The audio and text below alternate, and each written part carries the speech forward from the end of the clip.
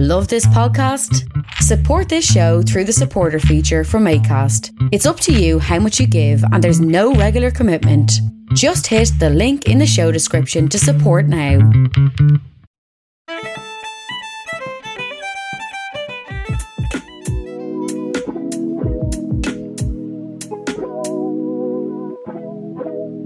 Asher Low. It's a big rant. And welcome back, everybody, to Sure It'll Be Grand. We're a bit late this week due to real life stuff. As always, we have the rule: real life stuff takes priority until this becomes a paying gig. But I hope you had a great week. Owen's here as well. Yes, I am. Yes, I'm here. I'm fine. I'm fine. Yeah. Good week. Yeah, it was okay. It was fine. It's taken me till now actually to just digest the episode. I think. Yeah.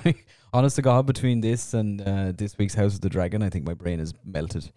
Oh, everything's exploding. I am. So for me, I'm not as much of a Game of Thrones fan as other people think I should be. I've always had the experience, like when I come home to like where Owen and I grew up, and we meet some of the lads from the school we went to, and they say, "Oh man, what do you think of the latest episode at the time, like of Game of Thrones?" And I'm like, I don't know, man. I not really my thing. And they always just bemused up to like baffled that I'm not into this show, because I think it's fair to say most people who even slightly touched off of me in social circles are aware that I'm quite geeky. But yeah, I don't know. Game of Thrones never really digged into it. But what I'm saying here is, like, I don't hate the show, and I'm kind of waiting until this season finishes, and then I'll go back and watch it, in one nice chunk. Because I have a feeling if I try to watch it, I might just stop and move on once I get caught up. Yeah, I mean, it's been nice watching it weekly. To be honest, it's very, very good. I will say that. Yeah, no, I heard, especially like episode 3 onwards, it gets very especially excellent. all of them. Yeah, this week's one was fucking nuts. As was the first 2 episodes, which I liked the first episodes, but they weren't like it wasn't that out there, to be honest with you. Oh, it surely is now. Things are cooking in the world of House of the Thrones of Dragon game. Oh, very good. But we're talking about another house. Not a house, a world. And that is the world of Middle-earth and beyond, with Rings of Power. I think it's fair to say that even people who don't like Rings of Power, and that's fine, like this episode was a bit of a standout in general. Small bit. Yeah, just a tad, just a wee bit. You could say the landscape has changed from here on in. Yeah. If one wanted to, they could say that. Not me personally. I'd never stoop that low. One thing we'll get there, but one comment about it. I talk about how it was scientifically inaccurate for how that worked, and I'm just like, all right, okay. I mean, why? Yeah, okay, man, sure, yeah, all right, yeah. That's not how geology works, whatever. I don't care. Yeah. What are you talking about?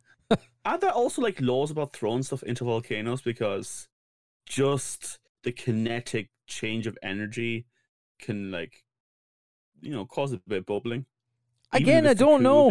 I don't know. Really, I'm not a volcanologist. No. I don't care. Yeah. Anyway, I'd say we should get into it. We shall. I mean, what the hell is going on? So right off the bat, this is Galadriel. And Galadriel only. There are no dwarfs and no hobbits.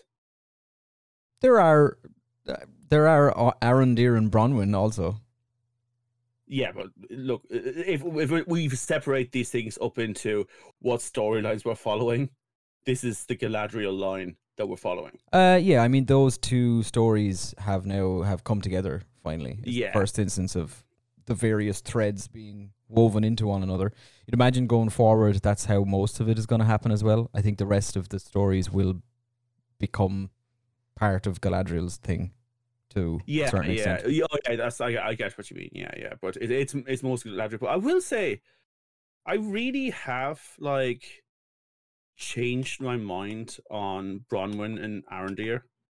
Like I think we were saying at the beginning of these podcasts about this show, it was probably the more boring, and it felt like more flat characterization from it. They definitely have grown. Like I actually really like Bronwyn now. Like there's actually something to him. Like not Bronwyn, Arondir. There is something to him. It's not anymore the kind of flat sort of stoicness. You know, we see he cares about stuff. It's just how he emotes, and we actually see a little bit like emotional shit from him this episode as well. Yeah, I don't know if I agree with you there, to be honest. I think he's been like this since the beginning. Like he was the only elf of his company that I think has ever demonstrated that he thought of the humans they were watching as anything other than like potentially bad guys and stuff. Yeah. And he's a fucking in the script he said it. badass. But he was very much like flat in the face about most things. Like he's very much like cold, detached elf. He still has things that he thinks, hey, you know, we know what the things that he thinks should be done, and we see that he's kind of has a, you know, I was going to say a soft eye. That's not the term, but he Yes. has an eye for Such humans. lovely, just such lovely soft eyes Arondir has. This isn't he? we literally see him bubbling with emotion at certain times. You know, when Bronwyn and Arondir are like making promises to each other about the coming battle and saying like, we're going to make it through this, and you and your kid Theo, we're going to move on from here, and we're going to be a family, and you have to promise me this. And he can't say it, but you know he's overwhelmed by emotion. Yeah, true. We haven't seen him being overwhelmed by emotion, and but even then, even stuff like when we see him in the keep, and he's just showing, he's just showing Theo how to do archery better and all that kind of stuff. We start seeing, I think, a more connected elf. He's kind of been pulled down from the guy that looks over this local area to, you know, someone who's part of this. These people are now part of his personal story. They're not anymore, you know, like how elves are. Human lives are blink. Now he's kind of starting to live at our speed, you know, at human speed. Yeah. Yeah. But yeah, anyway, but yeah, it's mostly a Galadriel story now. But we start off with Arondir and Bronwyn, and they're organizing, you know, trying to still survive in this tower. Adar is Adaring away. He's like getting his people and his orcs guard, the Urks. He has humans now on his side as well from the village, and he says some interesting things. He says he doesn't want slavery anymore for his people, his brothers and sisters. He doesn't want them to be enslaved. He wants the chains to be gone. Yeah. And that was an interesting one because, as I said, are they going to make the orcs more sympathetic? I think they were trying to, which I thought was really interesting. In that the scene where Adar or whoever the fuck, when he's giving like an impassioned like battle speech to the orcs and everything. Also, just to be clear, not a battle speech as in he is their master. A battle speech as in he is, I fight alongside of you. He's at their level.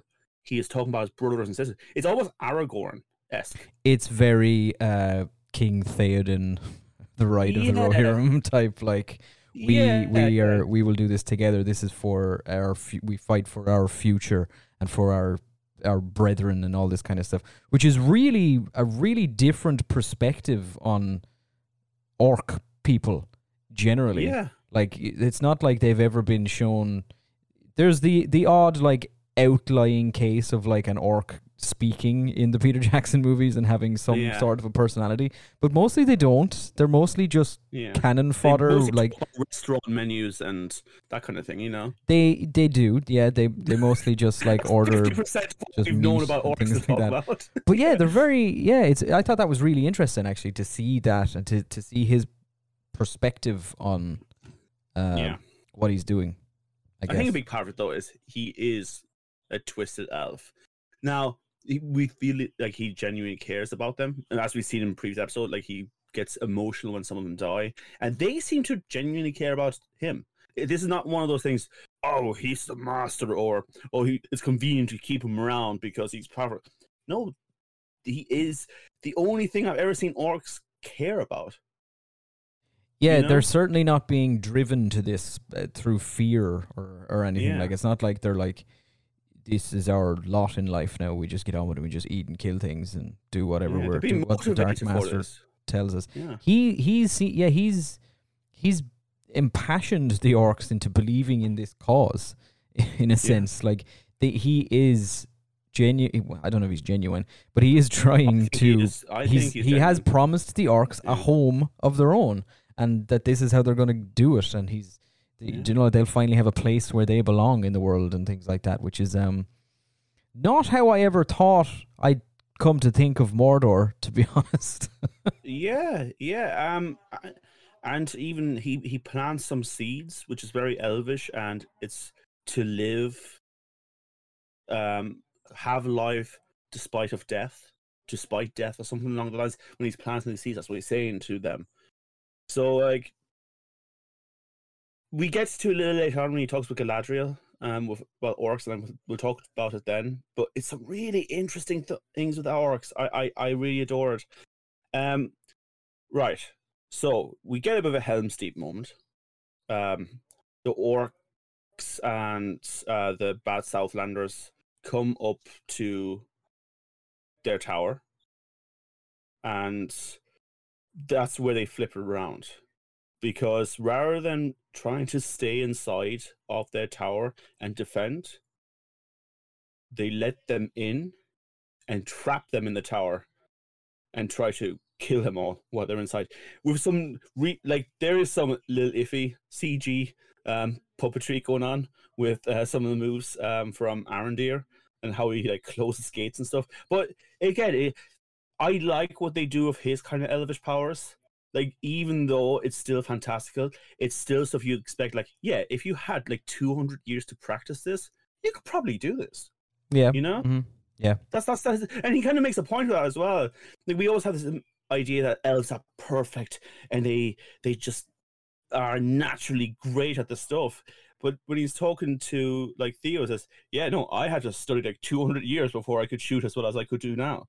And it's just like, I love that. Again, they're kind of dragging elves and orcs all into kind of like more realistic positions of what they are in this world, you know? Which I'd imagine a lot of people are not going to be happy with. No, they're not. But I mean, look, I understand. Look, I think when we were kids and we watched the elves in Lord of the Rings and Legolas doing his cool shit on elves and all, we thought, that's cool. Elves are cool. This is what elves do. Fair enough.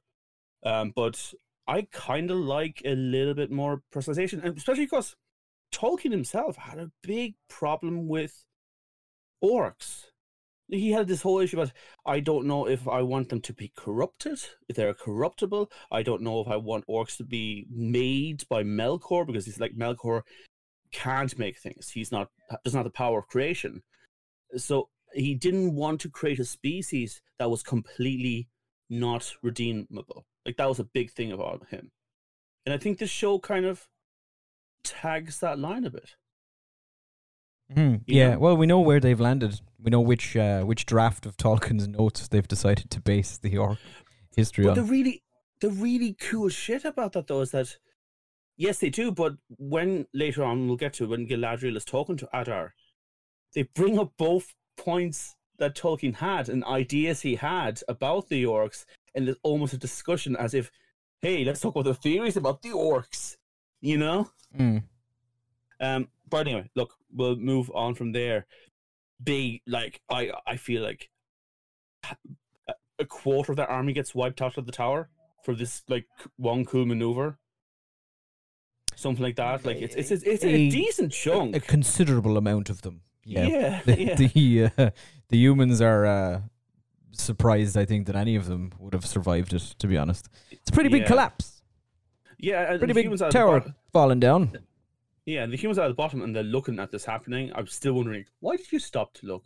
You probably just should have just gone no matter what. Like, it's just not very cool. B, you know? They're not cool people. They cool people don't. Flaws. If they were cooler, they wouldn't look back. Explosions. Yeah. Anyway, they head back to their village, which is completely empty, and we see people are terrified. And Arondir does a Aragorn as well.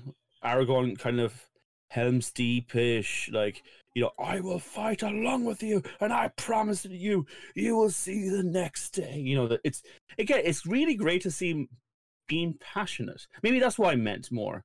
Like, he wasn't really passionate in previous episodes, but here we actually see it. It's outwards, and it's maybe he realized, no, you know what? Humans are thick. They don't see passion if you're not like projecting it. So I better start putting it out there. Yeah, I think maybe he's if he were like, even when it's like a little bit later when he meets other persons of his kin, you can see there's a lot more of like unspokenness happening between them, where they both seem to like garner. It's just a lot of like kind of looks and nods and sort of things. Just kind of look at each other for like, like 2 seconds. Things not being said, and I think maybe that's fine between elves.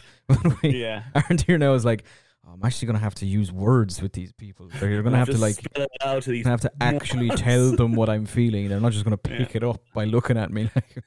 But again, I kind of like it as well because, you know, I mean, he wasn't exactly angelic looking before, but like the rougher he's had it, like where his clothes get dirtier and he gets grimier, the more human he's getting.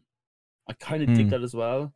And maybe that's the whole talk about, we see later on with Halbrand and Galadriel, and they're both sitting down and they talk about how fighting alongside each other as humans and elves, if they could keep that energy and make it a part of themselves, like, they'd love that. So there seems to be this natural draw for elves and humans to be in an alliance.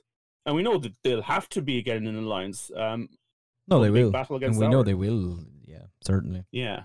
But we already see bits of it in this one, I think. But yeah, so they get the village ready.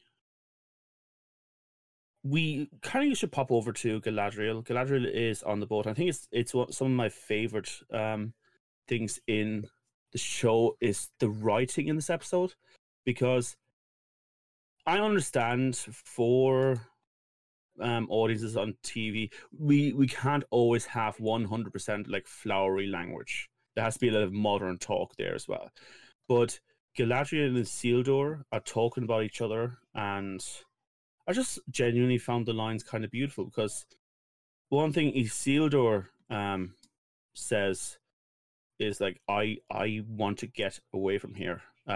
That's not the real Numenor anymore. He says, what does he say? I was just trying to get away as far as I could from that place. Numenor?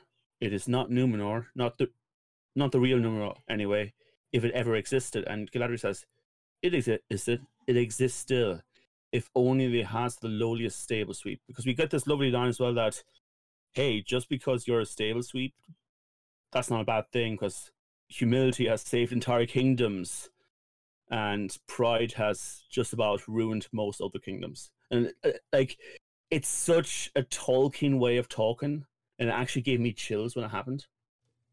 Yeah, it was nice, I guess. I understand what you're saying. I mean, I agree with the points that Galadriel was trying to make.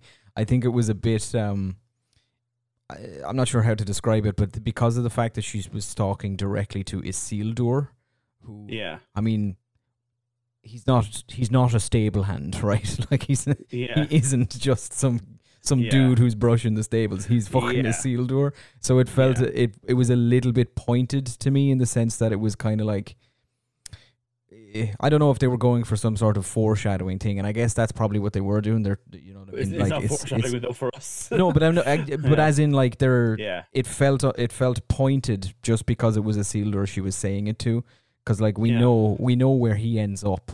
We know what Isildur is going to do. Like do you know what I mean? He's a king. Yeah. Or he will be soon.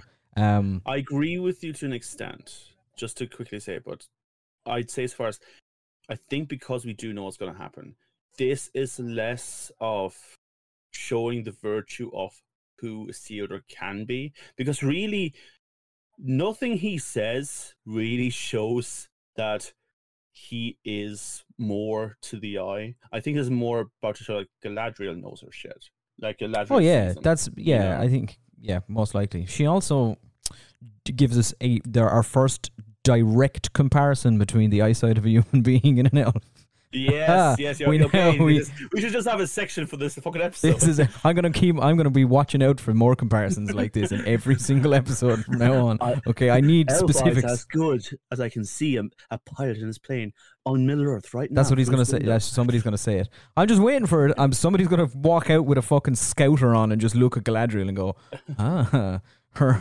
she's put all her stat points into eyesight, like most elves. Elves get an automatic plus 20 to perception checks. It's like, sure. It's funny, like the little talking bits between Galadriel and humans though, because I mean that's always been kind of what Galadriel was about. Even like in Lord of the Rings, she's this like arguably the most high and mighty elf lady you'll ever meet, but she's always like looking at like humans and dwarves and hobbits and going like, nah, you're good too. Like she seems to like, because I mean a big part of her story is just like she has basically put the middle finger up against like the biggest, massive, most famous elves in history, but she sees the value in people like Gimli, who's just this humble dwarf. And I like that they're touching on that in this as well. I would say that's it's the strongest glimpse of that Galadriel. More so than it's one of the only instances so far where a lot of them in previous episodes have been, and in this too is when she speaks with Elendil, and it's a showcase of the other side of Galadriel and perhaps what she not only what she will be someday, but what she probably is now, if she could ever manage to put down her crusade kind of thing. She's twisted up as fuck, and we really see it in this episode. Like, you know, even later on, we see she is messed up on this. She is not in her natural state. No, not at all. She's fucked, man. Yeah, she wants to just make little paper boats and put them into the river. That's her thing. You know, that's what Galadriel's. That's her life choice as an elf. Isn't that basically what she does in like the Lord of the Rings when she sees off the lads, puts them on a boat, like, off they go? World's greatest paper boat builder. That's what Galadriel would spend her hundreds of years learning. Yeah, but they'd be fucking amazing. You think, why would you waste your time and then you see this stuff she does and goes, okay, never mind, this is actually pretty fucking awesome. Yeah. Nice. Okay, fine. It's a worthy cause, Galadriel. You go for it. All right, you deserve it. Yeah. Okay. So we'll flip that. Well, she talks to Isildur's father. Okay, go on. Just while we're on the topic of Númenóreans and on boats, how big are those boats? Okay, no, I David, who is on Sure It'll Be Grand, had a post up about this, and where is it? How big are those boats? Yeah, like really big underneath the water. That's what's going on. They're like submarine. It's like an iceberg situation underneath the boat. Because genuinely, even when Galadriel is talking to Isildur, there's nobody else around. It's like just the two of them standing on the prow of the boat. It doesn't look that big. Like they're not massive ships, and they explicitly were only sending 5 of them, and then one got blown up, so maybe 4. And again, she said 500 men. Blown up really, because like was it just explosive wine in like a deck? It was oil, I think, what your man said, wasn't it? But like, oil. Why have they got so much oil with them? Anyway, there's 500 men. Love their Caesar salads. They need to have that fucking sprinkle. There's supposed to be 500 soldiers and 500 horses on these boats, right? Which even like across 4, if it was across 5 boats, there's still 100 dudes on any one boat, plus horses and supplies and weapons and like. Yeah, we see the same because Isildur like shares an apple with one of the horses, which is weird, but never mind. But yeah, he shares an apple with, and like there's 12 horses we see in that stable at most. Yeah, it has to be a multi-deck tiered system thing going on. It's fine. It's fine. It's something the elves taught them. It's grand. Look, I mean, they are people of the sea. I'm sure it's fine. They figured this out. A second ago, we gave out about the fucking volcano. Let's get some.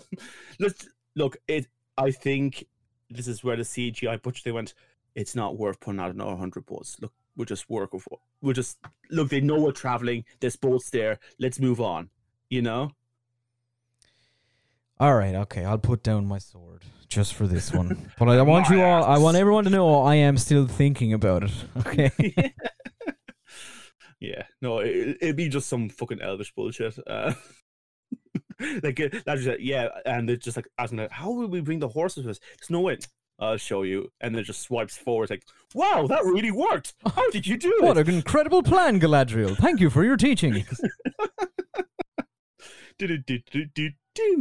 Anyway, I've got it. The boats are actually made of paper, just as Galadriel is famous for making. And it's a fold-out situation. Yeah, no, she's folded the boats with wood. No, it's still wood, but she's folded in a certain way. Yeah, wood, paper, they're all from the same source. She's folded them, all right? And then when they land, they unfold, and all the horses are like, oh, cool, that was nice. And you just have a scene where, like, the Numenorians are just like, the magic of elves. Those crazy, crazy elves, huh? Yeah. Anyway, so they're getting ready to defend the village. This episode does a lot of like, hey, we're the Lord of the Rings universes,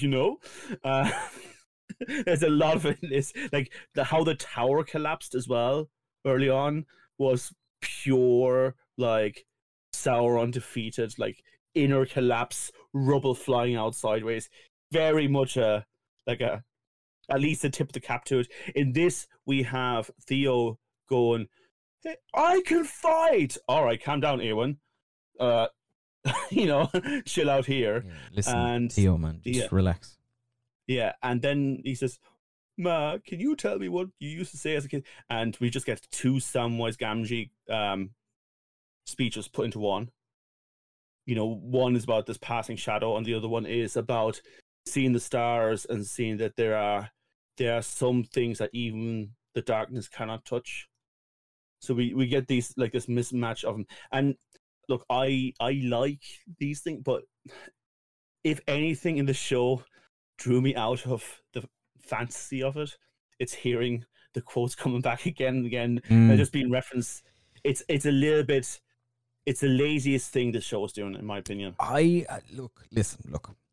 In terms of those scenes, the one between Arondir and Bronwyn when they're alone, and he gives her the seeds, and he talks about an elven tradition of planting life before death. Which, by the way, must be a tradition that started on Middle Earth because they didn't have a concept of death. So when they talk about it, must be fairly new in their culture, like. Yeah, and that scene, right? Listen, I'm famous around these parts for a man who likes a bit of romance in his things, all right? I love it. It's one thing I'll always say, never just put a bit more romance in it. Let's go, right? Listen to a Princess Diary. The Prince, we didn't do the Princess Diary. Which one did we do? Christmas Princess or whatever. The fucking Vanessa Hudgens Princess trilogy on Netflix. Whatever the fuck. I don't know. Can't remember right now. I'm talking about Lord of the Rings. We can only contain these two elements. I can't do. I can only focus on the Lord of the Rings or other things at any one time. Right. That's it. That's fair. Okay. Anyway, that scene was like. It wasn't necessarily what they were saying, right? I think it was the soundtrack. The soundtrack that was going on with this sweeping romantic violin score thing happening in the background. They kept like swelling and rising when they were like holding hands and stuff. And I was like, it was a bit cliche. It was very, very like it was very like black and white, like 40s romance movie when you just like, you want the moon, I'll throw a lasso. It was God, I was just like, I mean, it's not. You see this tree? There used to be a val. I looked after the trees. You see? And she. You see, the secret Bronwyn is you gotta plant the seeds before the battle. But it was like, I just thought, not that I'm against that. It just felt a little bit out of place with everything else that was happening. I was kind of just sitting there going, oh, they really, just for this one scene, they really leaned into it was the score in particular, I think, was very overly dramatic in places. Or something. And we see R&D blubber a bit as well, that kind of stuff, There's a bit of lip quiver going on here, like. Anyway, battle commences. It's in the dark. Theo is inside the hut with the elderly and the sick and the children, and the village has to defend. And I think the orcs were surprised there was any kind of resistance because they just kind of came all together. Well, what looked like orcs. So the townsfolk's plan works, but so does the orcs, I guess. is the way I'm looking at it. They do a weird thing with hay being rolled down a hill and things blowing up, and then they shoot whoever's left, and there's a big old battle. We're made painfully aware, by the way, at this stage, by Arondir having a battle with an orc, that, did you know orc blood is black? It's black. For 10 minutes, dribbling on your face. It's black, all right? Did you get that? I have to say, I was actually, the thing that shocked me about that scene, and a lot of this episode, was the gore.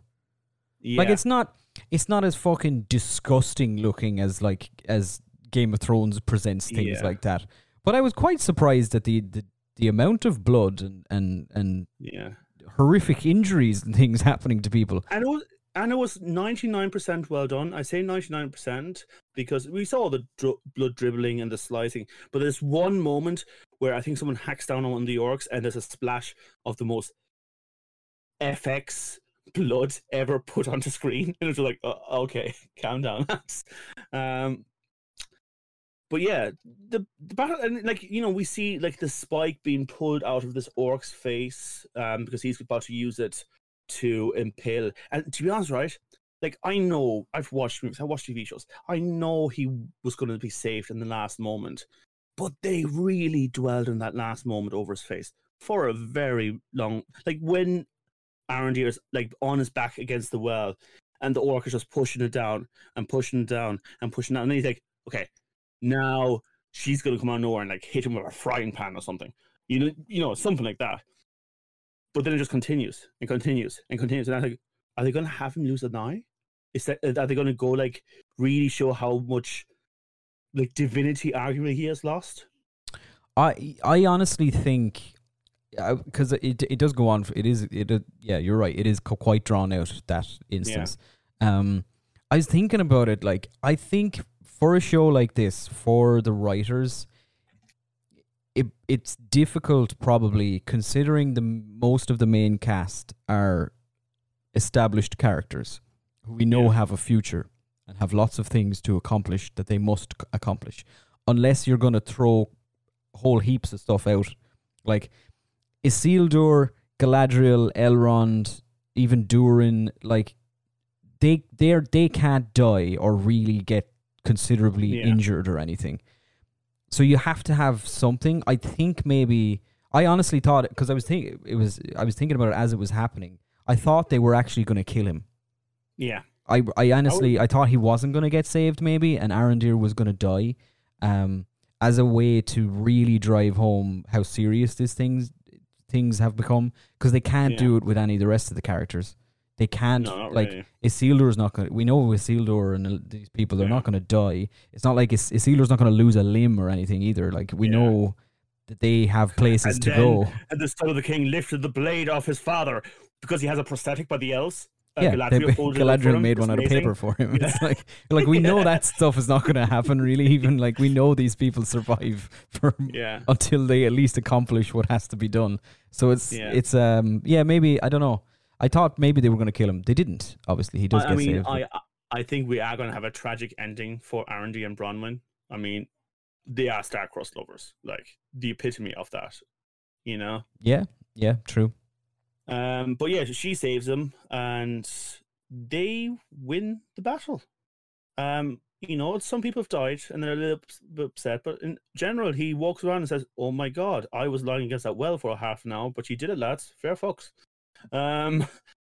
And then he notices blood. Did you know orc blood is black? I didn't, but I do now. Yes. After this instance, after this episode. Yeah. But he sees one of the bodies and there's red blood coming out underneath. And he realizes, he opens the mask, and I think other people around him starting to check as well. And they are the fellow villagers that joined Adar. And they've basically killed their own people. And a house divided amongst itself cannot stand. You know? Yeah. Well, this is what I was saying about how... So the villagers' plan to defend the village worked. Yeah. Essentially, sort of. Like, it worked. They defeated their invaders and they were happy. But Adar had a plan as well. And his plan also worked until it's, you know, certain things arrive with the dawn. But there's a part of me that wonders, like, you know, when the humans were fighting the humans, the bad humans, do you think they may have just, like, as they were realizing they were losing the battle, like, no, wait, hold on, it's me, sorry, I think we can actually fight them now, depending how you've been doing here. Can I be on your side again? Yeah, it's a strange one. It's like, I mean, in fairness, I didn't see it coming when it happened. Yeah, I was still completely blindsided by it, yeah. But yeah, when you really think about it, it is strange that none of the cowardly menfolk who sided with the orcs, like, not one of them, like, begged for mercy or, like, shouted out or, like, said anything in the midst of battle. Or, do you know what I mean? They were just... And there were some orcs with them. We saw actual orcs being killed. And a lot of them, to be honest. Like, it's not like they were all men. Oh, I'd say it was like 50-50 Southlanders and then orcs. Like, I don't even know if it was 50-50, to be honest. Like, it's yeah, I don't know. It was, I get it. It was, I think, more so as well designed to just kind of, just to dishearten the townspeople as well, to be honest. But at the same time, in all honesty, if Adar had just sent all of his force at the village, I think they would have crushed them. Yeah, but I know why they didn't. Because they already walked into a trap once. Why would they do it again? Send some of the... Yeah, true. And I guess if this was regular orc depictions that we were used to, their leader wouldn't have hesitated to throw them into another trap, to be honest. It would have just been but I guess Adar actually cares about them. It's a psychology thing. And it's also a psychology thing. Because, like, they're going to kill some of their own people now, and they're going to realize it. Oh, yeah, that's what I'm saying. Yeah. So I understand. It's still weird that none of the villagers went, "Hey, it's me." But to be fair, those villagers were also assholes, so maybe they weren't that great of friends anyway. To the village in the first place. So we find out it's a trick, and a whole bunch of orcs are on the way, and they all run into the house because they are being shot down by arrows, walking very slowly in slow motion, by the way. Into the house. Like, some of those people didn't have to die. It's like, lads, come on. Just like you see, like, Arondir, and he's shuffling a little bit when he's, like, carrying Bronwyn, who was shot in the back through the shoulder. But yeah, so first of all, Bronwyn's not good. They try to heal her. Apparently there's no King's Fall and weird elvish prayers that could help at this time. It's funny, you know? But they eventually, like, she is actually the one that figures out how to save her, which is, sear the wound, get a bit of fire, and, like, clog it up. And I think they use some of the seeds as well from the tree, in the bloods. They're mixing in like a balm or something. Something's crushed into it. Like. Yeah, I think it was just to seal the wound. To be honest, he makes like a mushy paste out of the seeds and some blood, and then he puts it in, and they like sear it with fire to like close it properly. And then she loses consciousness for a while, and they kind of think that she's dead, and she makes it through. Again, that's something I saw people complain about online, saying, "Oh, now she's dead, now she's alive again. What the fuck's going on?" It's like, do you know about dramatic tensions? You? Yeah. What did you? At what point did she die? Like, when are you? Yeah, That would have been covered yeah, a bit more in the show. Like like a Middle Earth doctor going, yeah, she's past that 1600 Time hours. of death. Yeah, we like nobody. She's not. We don't see her. If she died, if she was dead, like there would have been a bit more of a commotion, I think, in the room. Yeah, and sure, maybe she looked like she was close enough because she was, and her blood pressure's probably not the best. With half her blood on the floor. She's pretty tired, I'd say. Yeah. But eventually, Adar comes in. There's a bit of a scuffle at first, but like they basically grab everyone, blades to the throat, and says, "Where's the blade?" And I don't think anyone in the world can blame Theo for saying, like, because they start killing people, saying like, "Tell us where the blade is. Tell us where the blade is." And Theo says, "I know what the blade is. It's there." And to be fair, I know everyone kind of looks and says, "Oh, Jesus, you shouldn't have said that." But afterwards, Arondir seems very much like, dude, like, what were you meant to do, really? Yeah, nobody can blame him except himself, I guess. Yeah. He seems torn up about it. Yeah. Probably. But well, no. Yeah. And then we muster the Rohirrim, because you start hearing, and honestly, when they're at the top of the hill at one stage. Okay, so here's an interesting imagery thing I noticed. Things are quite dark right now. It's the night time, and orcs obviously don't like the sun. When the Númenóreans come over the hill, a lot of sun iconography, especially on her crown. So, like, even though the sun's not there, the sun is still an ill omen towards them. Yeah. And I swear to God, like, they come in and they do amazing battles, and Galadriel does the Legolas jump thing about on horses, where she can just like swing all around them, and she's amazing. And Halbrand saves Elendil. It's a whole thing. It's really gorgeous battle. We see all the horses running in line, and we're thinking of Rohan. We're thinking Muster or Rohirrim more than anything. I think it's fair to say, right? Mm-hmm. Like, this is the most movie we've got so far. Yeah. Like, this is the most, like, and even when Isildur's like hanging out with the queen, and he's like, "Can I go down there? Can I go down there? Can I go down there?" And she goes, "Yeah, go on." The first few notes of the music starting felt like the Rohirrim soundtrack. Like, they're definitely referencing music with this music. Like, we know that the general music for the show was made by the guy who worked on the Tolkien movie, but then the rest of it was made by third parties. But in general, like, this is when I started jumping up and started clapping, because I was like, "Oh no, this is the same feeling." Like I've said before, this show's, I really enjoy the show, but it doesn't exactly get to the heights of the Lord of the Rings, but it tickles it, which is nice. This full on scratched the itch of the movies for me when the battle commenced. This was a gorgeous way to do a battle. It felt heavy. It felt passionate. It felt like, fuck's sake, thank God there's a little less cynicism, and there's now some heroes here who will defend you by any means possible. Yeah, definitely. Yeah. I think my brain broke. I think I'll be honest with you, I spent much of this thinking, when we spent so long sitting here discussing, like, I wonder who Sauron is. I wonder if that guy is who he really is supposed to be. I wonder if this elf is actually this other elf from the books. Yeah. And my brain wouldn't come out of that mode of watching this thing. Yeah. At one point, I sat there. The Númenóreans were like arriving. They hadn't arrived yet, so it kept like cutting back to the Númenóreans just riding through fields, and it looked like it was daybreak. Where then you go back to the village and it was the middle of the night. Yeah. And my brain was like, they're going to arrive too late, or something else has happened. The multiple fucking timelines things. The people in the village, that actually happened like 15 years ago. Yeah, and Theo is actually Halbrand. And when he was talking about the stuff, and my brain just was... That would be cool, actually. I was they actually got there and saved everyone and went, "Please, shut up, brain. Stop thinking about everything in this show like it's a big mystery, all right? Yeah. We're allowed to just have heroes come and save the day." Yeah.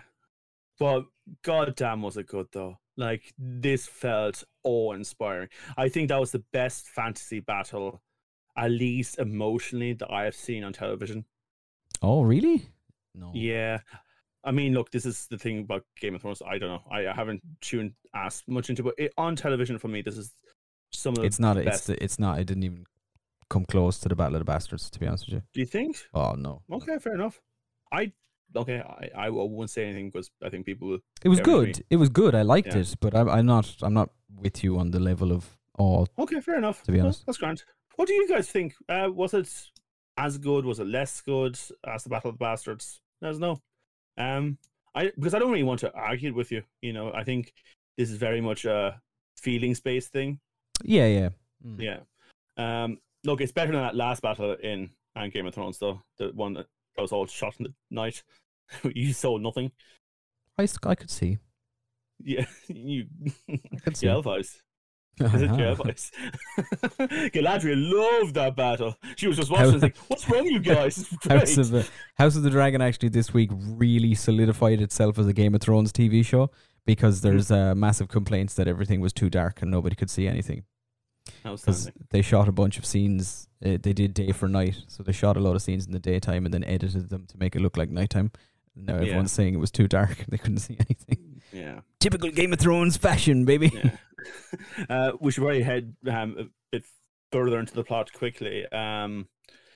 We have some nice scenes after the battle with Elendil and his son Isildur, and it's almost Aragorn-esque, where they kind of petting. We'll go to what Galadriel's up to and chasing whoever in a second, but like we get this feeling that it's very Aragorn-like. He's talking to the horse and like saying, to calm down. They make a point that, hey, your horse knows that you're fucking shitting yourself, and he's like, no, it can't. Yes, it can. And I don't know. There's definitely a lot of like that Dunedain vibe going on there. And he said, where did you learn how to like speak to your horse? And it's like your mother. And we also learned that his Isildur's mother died in the sea, which must be really hard for Elendil with the whole the sea is always right. Yep, the sea is always right. Yeah. Don't think maybe he doesn't say that to his kids. Dad, Mom is dead. The sea is always right, son. All right, she deserved to die. Yeah. But we'll go over to what Galadriel's doing. Just before Galadriel comes onto the scene and has to go after Adar, Adar talks to one of his human, the innkeeper, and says, I have a task for you. And then it cuts, and we see Adar trying to escape after Arondir tells Galadriel, yeah, follow him. He has a blade. It can't be brought back to bad people. Go, Galadriel, go. And she's like, all right, whoever you are, you low-level piece of shit, I'll go and get him. And we almost got like a reverse scene of when the Ringrafts chase Arwen in the Fellowship. But this time, it's the good guys. And like, Galadriel says the same things to the horse, like in Elvish, to basically, hey, speed up. Go on, faster. Right. Yeah. Get to fuck, will you? Yeah. That's the direct translation into English. Yeah. Halbrand somehow catches up. That man can move. Yeah, and goes ahead as and well. Fight. He Too many things. Yeah. And he comes back and he knocks down... he trips the horse with a spear. And he has Adar at the spear point and it's like, do you remember me? Oh, it's so... And we're all just like... It's fucking... It's Thanos and Scarlet Witch from Endgame, isn't it? Yeah. But you took everything from me. I don't even know who you are. But I think it goes also because at this stage they know we're having theories and all that. And everyone's just like... Because I think Adar and this also talks about how he killed Sauron.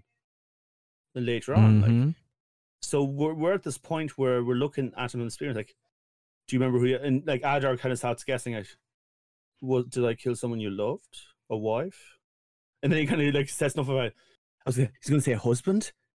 Like the people who hate this show going to hate it even more. Mention like LGBT stuff. Yeah. Like, not in my... But no, he mentions, is it a child? And we start seeing, like, yeah, there could have been something there. Maybe he had a full family with kids and everything, and Adar killed him.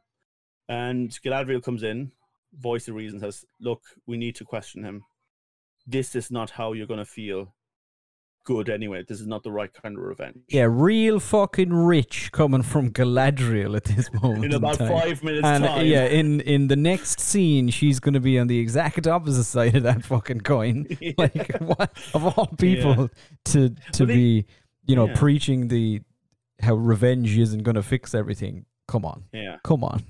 Yeah. But I suppose in a way you could argue, like, it's in the forefront of her mind. She's probably constantly telling herself, no, I don't need revenge, but I need to do this. So there is this inner conflict. So maybe, like, the only reason she knew how to say it is because, like, she's reminding herself that the whole time. And then she gets stuck in, then she does the same thing anyway. Because she's a broken person. Mm-hmm. You know?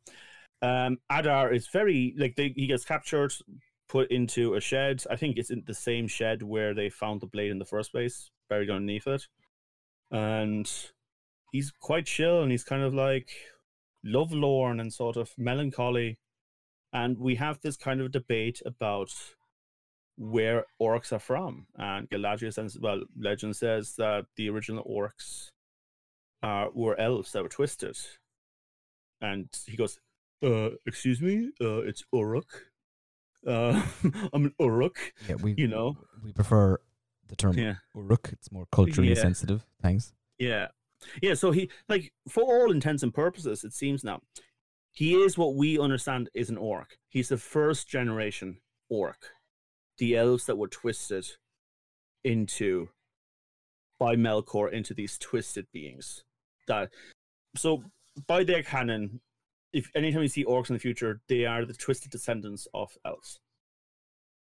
Yeah, it's actually interesting to me because I don't think I ever really thought in much detail about what, like, specifically it meant that an elf was, like, corrupted and turned into an orc or whatever.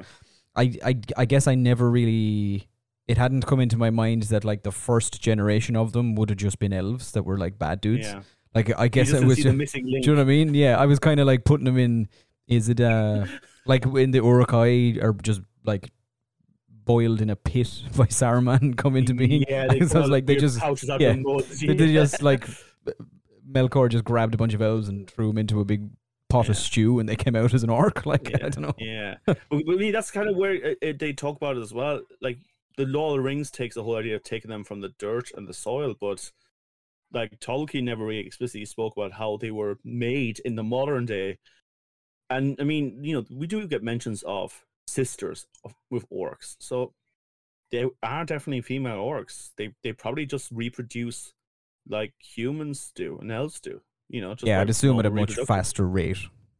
Yeah, and probably having also, like, with sex with, like, wild men as well, and not being picky on who they mix into their ilk, because they're like a poisoned species. But he also makes a point that they're all children of the light, even the orcs.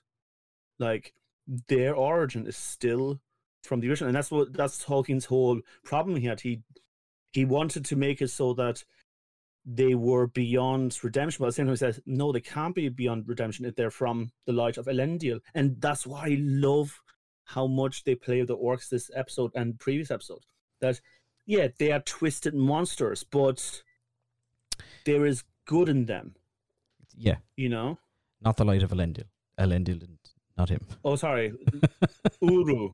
Light of Uru. Iluvatar? Iluvatar, sorry. Sorry. Uru. No, Uru. In all of this, all along, Elendil created the orcs. No, but it's not even that. I'm just talking about like every single sentient species in Middle Earth comes from Iluvatar originally.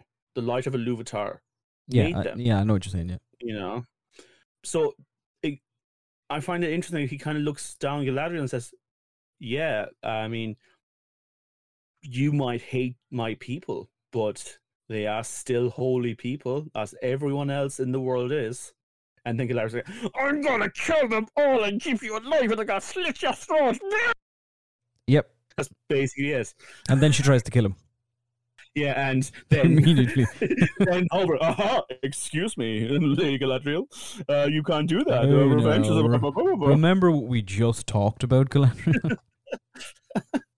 I really want like a good cop, bad cop, like cop buddy series just with Halbrand and Galadriel, they're just constantly stopping each other from murdering things. Yeah, they're both the good cop and the bad cop. Yep. And it's a flip whenever the other one's bad cop, the other one's good cop. Just depends on what day of the week it is. One of them is going to try and kill someone. Yeah. But yeah, I thought it was kind of a nice deep dive into the theories about orcs in this conversation. Do you believe him though? Yes, I do. Do you believe he killed Sauron? Oh no, absolutely. Well, I mean, maybe a physical version of him momentarily. I wouldn't be surprised. At least I think he thinks he killed Sauron. He maybe does. Yeah, maybe. I think I'm more convinced now than ever that what's happening with Elrond is part of Sauron's plan, because Adar mentions so basically that Sauron. So Galadriel was right. First of all, Sauron took all his fucking people to the far north, and he started, I guess, like experimenting, and like he was trying to find, as Adar phrased it, he was trying to forge something that would basically let him like unite Middle Earth under his banner or whatever. He talks about him actually in quite awe, because he says he wanted to perfect Middle Earth. He wanted to structure it. He wanted to make it work efficiently. Yeah. Like Adar, even though he seems to hate Sauron, or at least hates the idea of being considered to be Sauron, still talks of him in a certain level of respect. Yeah, I think he grew to hate him is the thing, because Sauron was using orcs and that as like experiments sort of thing. He was like and slaves, and he was pulling pieces of them and experimenting on them and torturing them and stuff like that to try and figure out the thing. Yeah. And then Adar says there was just to say, to Adar, these orcs are just elves as well. Yeah, he's wrong though. They're not elves. But he Adar says they're not. But he says that something was missing. There was a piece missing that Sauron needed, and some piece of the dark spell that wouldn't reveal itself to him or whatever. Of the invisible world as well. The unseen world is basically, he was trying to forge something of the unseen world. It's the mithril, right? It has to be. Yeah. It has to be the mithril that he's got. That's what he needs to forge the rings to succeed in this plan that he has. And we know the rings are connected to the unseen world as well. Yeah. Not just the main ring of power, but all of them. Like the ring rafts slowly move into that as they get older. Yeah, so I definitely... Even Galadriel has some connections to the unseen world. So I definitely think I think whatever's happening with the mithril storyline is Sauron is pulling strings on that side of the world to try and get what he wants, basically. Yeah. So we'll move on. This was a weird scene until the reveal for me. But so I didn't really catch the whole Adar telling the innkeeper to do a job for him. I should have realized what they were doing there.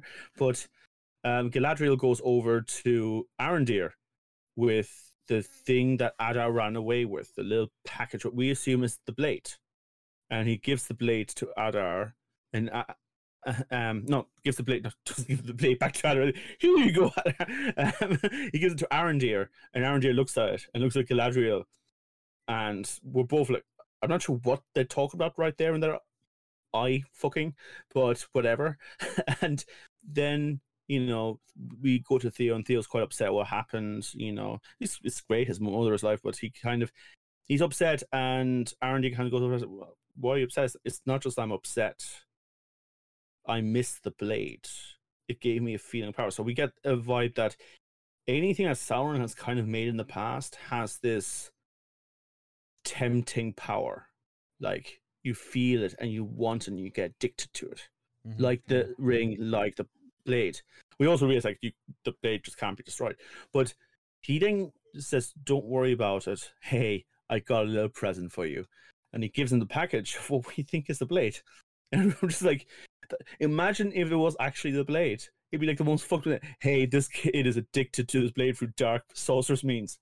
Here you go. You treat yourself. Yeah. But like, that's not how he says it. Okay, he doesn't just go, "Oh, you missed the blade. Well, here you go, man. Now you have it back." He says like, "Well, then, put it all behind you. Like, move on from it. Like, bury the past, kind of thing." And Theo's like, "How am I going to do that?" And then he's like, "Here, use the thing that's causing you pain to I think he's giving it to Theo so Theo can destroy it or something. Don't know what the plan is there. I don't know how he's going to do it. I also don't know why Galadriel gave it to Arondir in the first place. To be quite honest. Here's the deal. Here's the deal. I think Galadriel and Arondir at this stage knew all of this was a bluff. I think they both knew by the time they actually had the package. They're elves. They just fucking felt it. They're terrible at Christmas time. They just know what's inside their present. Galadriel definitely opened it as well, right? Like, there's no way she just left it wrapped up. She surely opened it and went, "This is just a fucking hammer. It's just a little. It's just an X." Yeah. I definitely think that's it. They both knew, and that was also, I think, Arondir's way of going to Theo and saying, "Look, it's fine. We're going to move on from here because the blade is still out there, but our job now is to stop it, not to possess it anymore." And I mean, it's too late because it turns out the sword is. Oh wait, what we should say first of all, Halbrand is introduced to the southern folk, South people, and they're all like, "You're a king? Yeah, awesome!" You know, and that's basically it. Yeah. I guess they were so desperate that anyone could just come up and say, "Yeah, I'm your king." Oh, thank fuck. Like, someone. I hope there's more than this village as well in the Southlands, by the way. Because if there isn't, man, you're a king of just a king of 12 people in a field. Yeah. Like, there must be some more people out there. There has to be. Anyway, we've discovered that the sword is a key. And we see the innkeeper. He's near the Hoover Dam. And he unlocks the gates to this giant dam. That's actually Paula Foca. Oh, right. Yeah. Sorry. It's a better reference, Dan. Thanks. Yeah. Continue. Okay, sorry. I think for just about everyone else, they probably get what I'm saying. And the giant mountain lake empties. We realized why the orcs were digging holes everywhere. It wasn't just to stay away from the dark. It was a way for the waters to be run towards Mount Doom. Though I think it wasn't called Mount Doom at this stage. Would have been a strange name to give it. Yeah, just a mountain. Yeah, nothing sinister there. I got poor fucking. Is it Ontimo? Is one of Isildur's friend the guy who no longer wants to fight? Yeah. He's literally. Yeah, but do you know what? Remember what he says specifically? They were like, "So what do you think of this place?" And he's like, "Well, it's I like their mountain." Yeah. Well, tough titties, Turkleton, and no mountain anymore. And you know what? I like that I don't get wet anymore. No water around here. Yep. No water. It's nice weather. There's a lovely mountain. Yeah. But we see all these streams of water like webbing their way to Mount Doom, and they're connected to like I forgot what's the term of the chamber inside a volcano. The volcano hole. You should have been a volcanologist. You said you weren't, but there you go. Well, you know, and we see a whole gush of water, and the lava does not like this, and there's a giant eruption. There's an ash cloud that's going across Middle Earth. Well, kind of Middle Earth. Some of Middle Earth, the Southlands, and we see that though Adar had lost, he won. He has now created a realm where his people can walk during the day without burning. Yeah, he also escaped. The giant ash cloud. He did. He just kind of lies down at one stage in the barn, and the ash cloud comes in, and then as it passes, he's gone. Yeah, it cuts back to where he was tied up right before the ash cloud breaks through the wall, and he's just not there anymore. I kind of have wondered, do he like break himself through the woods and just like in the whole water slide down? Because we know there's like a stream underneath. It's possible. Yeah, we don't know. Yeah. But yeah, and that's so Galadriel is standing in the village. Though it seemed like a victory and things were great, things have turned on their arse. Giant cloud is just envelopes Galadriel. She just stands there like a fucking pimp. Like, she does not care. She just stares directly at it. Yeah. Like, motherfuckers. Do you want to close your eyes? No. Another thing I have to kill. My God. I'm going to kill a volcano. And yeah. Well, and the orcs start chanting. Fuck, I'm probably going to get this wrong. I think it's Udun. Udun, yes, the name of this episode. Yeah, which is the name of the valley in Mordor. Which was meant to be originally a lake as well, I think, before it was turned into a valley. Well, yeah, we don't really know. It's theorized that it was created when Mount Doom was born or whatever, but nobody really knows. But you can see it briefly. It's not named or anything, but you can see it in the Peter Jackson movies. It's where the Black Gate is, essentially. The Black Gate is at the top of it. Now, Peter Jackson made Mordor a lot smaller, solely so that when Sam and Frodo are looking at the Black Gate, you can see the tower in the background. Yeah. Real world scale, it's much, much further away from the Black Gate than that is. Mordor is like a continent, basically. It's not like just a couple of miles square. Man, can I have like the biggest confession? I hate how Mordor looks on maps. It's just like this little square of mountains. It's just like the least geographically correct thing. And I know we're giving now about geography again and science, but it just looks so wrong, especially because it seems like Sauron didn't have much to do with how those mountains were. I guess Morgoth probably did some work, but like in general, it's weird that it's built. No, it was built like that anyway. Walls. It was already like that, and then Sauron chose it for his home because that's what I mean. that. But it looks like such an unnatural thing. It looks like someone made it. You know? Yeah. No, I get what you're saying. Yeah. I mean, Sauron made changes to it. Yeah. But he picked it because it was like that and it was easy to defend, basically. Yeah. And just, when I think of mountains, I think of fault lines and wonder what the fuck happened to that fault line. Just like, hey, man. Listen. Anyway, I really adored this episode. I should we go on to our final thoughts, or should we just? Yeah.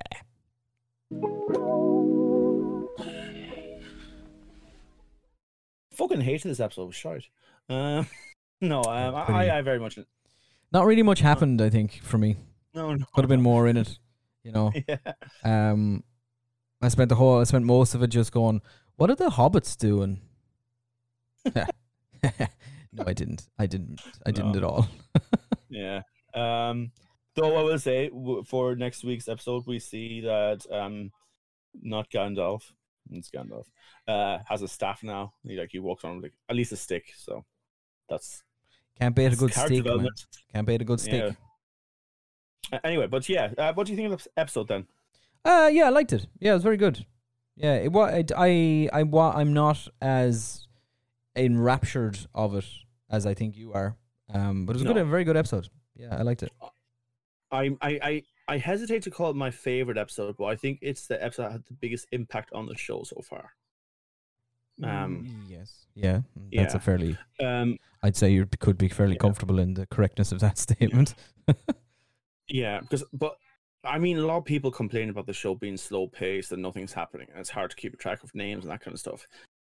But I don't know. I don't want to poo-poo anyone's sort of preferences, but I've been kind of enjoying the slow ride on this. I like storytelling that opens up in its own time.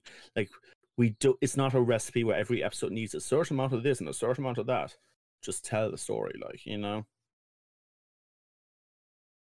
Yeah. I get what you're saying. Yeah. Whereas I think this episode was hey, look, we need a little bit of action. Let's bring it in here. Let's have a bit of fun.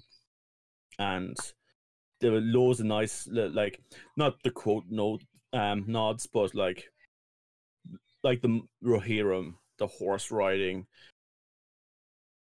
All of that kind of felt more like the Peter Jackson movies rather than the rest of it feel more like the canons storytelling, general, this is why this happens, this is why that happens. This felt more like this is action, this is it's happening now. Yeah, but even outside of all of that stuff, it was good TV. It was a good episode of TV. It was well put together. It was well shot. It was well executed. Yeah. The fight choreography was pretty good. It was well made. It's not. Do you know what I mean? You can clearly see they didn't just spend the budget on nothing. They knew they knew what they were doing when, in particular. Well, I think in all of it, but in this, it's a very well made piece of television. Yeah, of course it is. Yeah, absolutely.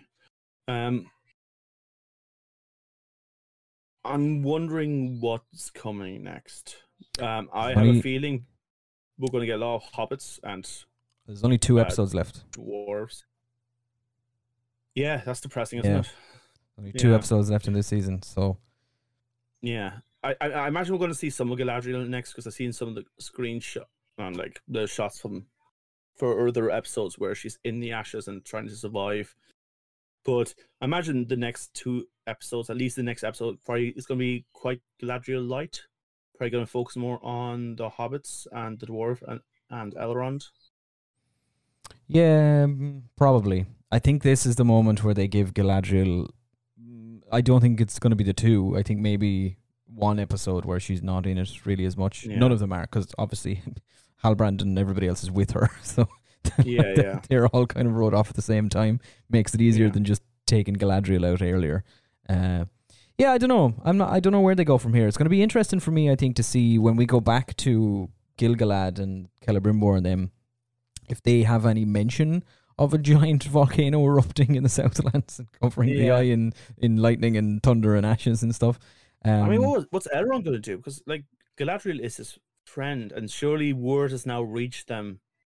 Surely they didn't send the whole army to save the village. They must have sent out some messengers to say, "Hey, we're around, folks. We're just from Numenor, just coming over for a visit." You know, there surely would have been some diplomacy going on at the same time, you know? Possibly. You'd imagine the Queen would have sent a messenger to somebody to be like, listen, come join us in the Southlands. We're going to go wreck the place. I mean, set up a puppet I mean, hey. Hey, the guy, the crazy beard's trying to overthrow him. What? But yeah. 2 episodes left. How many seasons did they say they'd do again? I think they committed to 5 originally, but I'm not sure if that was 5 Lord of the Rings things. Like, I don't know if it was specifically 5 seasons of Rings of Power, if you get me. Yeah. This season's had a rough ride with viewers. Do you think we're still going to get 5 seasons out of this? Oh, God, yeah. It hasn't had a rough ride in numbers of people watching it. Yeah. Like, people are giving out, but it's fucking massive. Yeah, but I still see way more giving out than positivity. And to be fair, Game of Thrones had, well, when it first started, had a lot more positivity around. Like, they have to be listening a little bit to that crowd. They can't just completely ignore it, surely. I mean, I don't know. I don't see as many criticisms as you, to be honest. I only see him. I mean, we literally have just a peek through the fourth wall. Having said that, I did see, right, somebody made a post on the Wheel of Time subreddit this morning or yesterday and said that after watching how bad Rings of Power is, it's made them appreciate the Wheel of Time show more because it was like better. Now, in response, every single comment was, "You're an idiot. The Rings of Power is way better than the Wheel of Time did it." And I mean, it is, to be fair. I know you're a Wheel of Time fan, but I think the Rings of Power show has done a better job at portraying its source material. Yes, kind of. Yes, I wouldn't. That's okay because it's like, again, this is the second attempt at fantasy. No, it's a better TV show. I don't know if I'd agree that it's better at portraying its source material, but it's a better TV show. Let's not get to that. It is a better TV show. Look, listen, I could go on forever. The Wheel of Time also had a lot of problems that the Rings of Power didn't. It thanks in no part to COVID and actors dropping out in the middle of the filming and just lots of things that the ending that we got was the only one they could have made. It was that, or they just like didn't do and they just didn't end the show for 2 years or something. So, but yeah, I don't know. I mean, I'm on board. Let's see where we go. Come on, Nori, do something interesting, please. Yeah, absolutely. I know. I only ever see negative stuff. Maybe I keep in, the wrong kind of company, but I just really hope the show doesn't get killed in its infancy. That's all. That's no, it's not going to be. They've spent too much money on it. It's not going to get cancelled. Absolutely not. Yeah. Might be put on the back burner though for a little bit. No, I don't think so. No. Okay. Well, look. This is Amazon's. to hear it. This is their big thing. Like this is. Yeah. I've never even seen them advertise anything as much as they're doing with this. Like it's everywhere. It's To be fair, Prime in Europe is shite. They've spent so much money on this thing. Like it's they're not just gonna stop. Yeah. All right. Anyway, folks, we hope you had a good time listening to us. We hope you enjoyed the episode or not. Tell us if you did enjoy the episode. Maybe respond in the comments, and don't just read our description and make up your own comments based on description and actually listen to our podcast. That's just to like one person who's not going to be listening to this, so don't even worry. Folks, have a wonderful week, and we'll talk to you in like 4 days. All right. Bye-bye.